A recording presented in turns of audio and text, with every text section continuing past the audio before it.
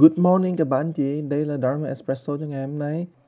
Ít ra cũng có vài người tới hỏi thầy rằng là mạng Đà La 6 người này đó, quay đẹp lắm nhưng mà tụi con phải tu như thế nào? Thì thầy có giải thích ở trong một buổi nói chuyện với tất cả các anh em có sign up với chương trình tu luyện mạng Đà La lục tỷ đó. Mình gọi là mạng Đà La lục tỷ thì cho nó dễ hiểu, cho mình gọi là 6 người gì đó vân vân là nó khó hiểu quá, cho nên mình thống nhất mình gọi là mạng Đà La lục tỷ. Thì thưa các bác đó, thì mandala này đó, hình dạng của nó đó là nó rất nhỏ và mình làm ra để mục đích của mình đó, là để mình tập tâm thức, gọi là tâm thức tập thể. Thì các bác biết đấy, khi mình tu thì mình chỉ muốn tu cho mình thôi, mình đâu có muốn tu cho người nào khác đâu. Mình tu thì mình ngồi thiền, làm sao mà để cho mình mở ra tâm thức sáng suốt của chính mình. Nhưng mà các bạn biết không, trong cuộc sống đó, mình gọi là nhập thể đấy, thì nhiều khi các bạn thấy là có những tổ chức đó, người ta lúc nào cũng chú trọng tới teamwork, cái nhóm người cả. Thì dụ như là các bạn vô trong Boy Scout đó, thì họ mà chia ra là từng troop, từng nhóm, mỗi nhóm là 8 người. Mỗi tuần là các em họp lại với nhau đó, là 8 người ngồi lại với nhau, giải quyết vấn đề, hát hò, chơi với nhau. Khi mà các bạn đi vào trong một công ty nào đó thì nhiều khi đó các bạn có một department nó cùng nhau, là một nhóm của mấy người đó để mà cùng nhau mà ngồi lại mà giải quyết cái vấn đề gì đó, để mà nhìn vấn đề gì đó, vân vân. Nhưng mà ít khi nào đó mà chúng ta nói tới là khi mình tu đó thì mình ngồi lại mình nhìn một vấn đề gì cả, tại vì mình nghĩ rằng chuyện tâm linh thì vấn đề đó nhiều khi không phải là một vấn đề, mà mình nghĩ rằng là mình tu đi, có câu hỏi thì đặt ra hỏi thầy của mình. Thì thường thường là thái độ đó là thái độ mình tu, gọi là tu một cá thể thôi. Nhưng mà nếu mà các bạn nghĩ đó, bây giờ đó mình cũng như là hướng đạo đó, mình đã có Viber là 6 người rồi, nhưng mà nếu mà mình có thể ngồi chung tu với nhau đó, 6 người tu lại với nhau đó, thì các bạn thấy nó sẽ rất là hữu ích, rất là mạnh mẽ, bởi vì cái tư tưởng của mình nó không phải là mình là một nữa. Một là 6, 6 là một, cái sức mạnh nó rất lớn.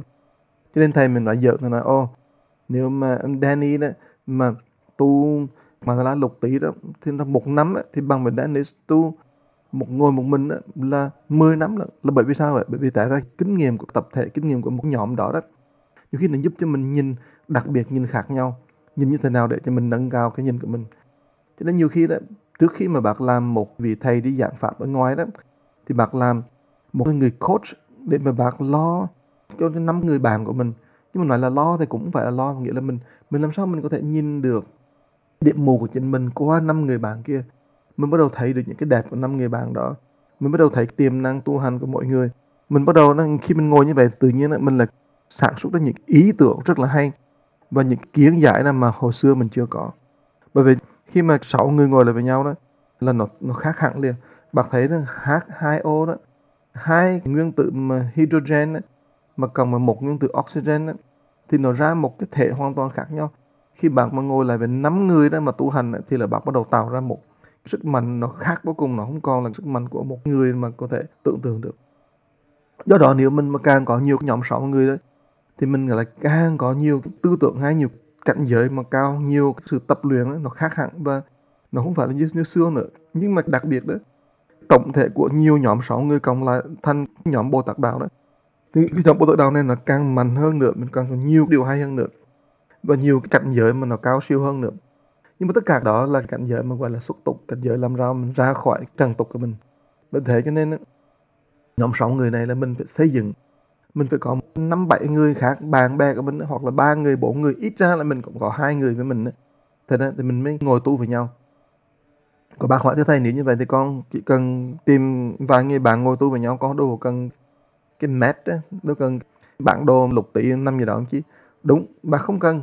Nhưng mà khi mà bà có một bản đồ như vậy thì nó trở thành một phương tiện, mình gọi là teaching aid, một phương tiện giáo dục rất là hữu hiệu. Các bạn thấy không? Mỗi lần mà thầy đi dạy đó, thì thầy dùng phấn cái viết để mà thầy biểu đạt cái tư tưởng của thầy nên là dễ hơn, là máu hơn.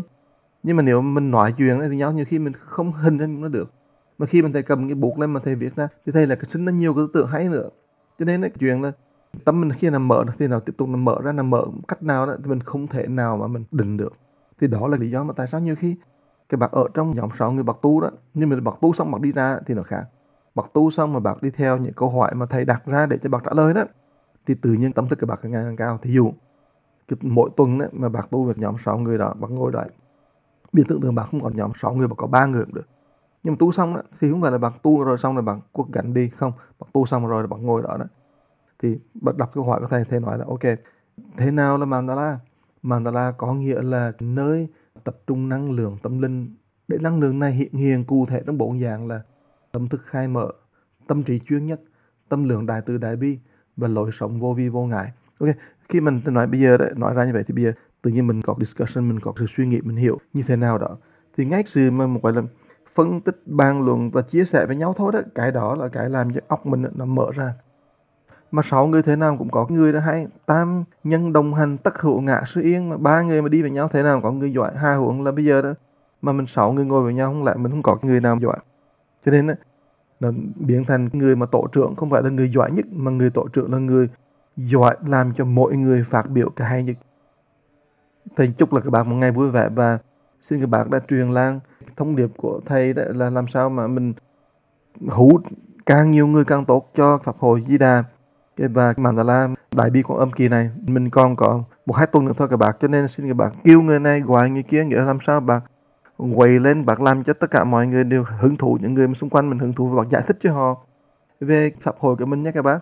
Dù là bạn ở xa ở gần chỗ nào vậy, xin các bạn giúp để mà cho mọi người cùng tới, nhất là những ai đấy mà tới làm hội thiện nguyện viên là càng quan trọng nữa, cho nên các bạn giúp thầy.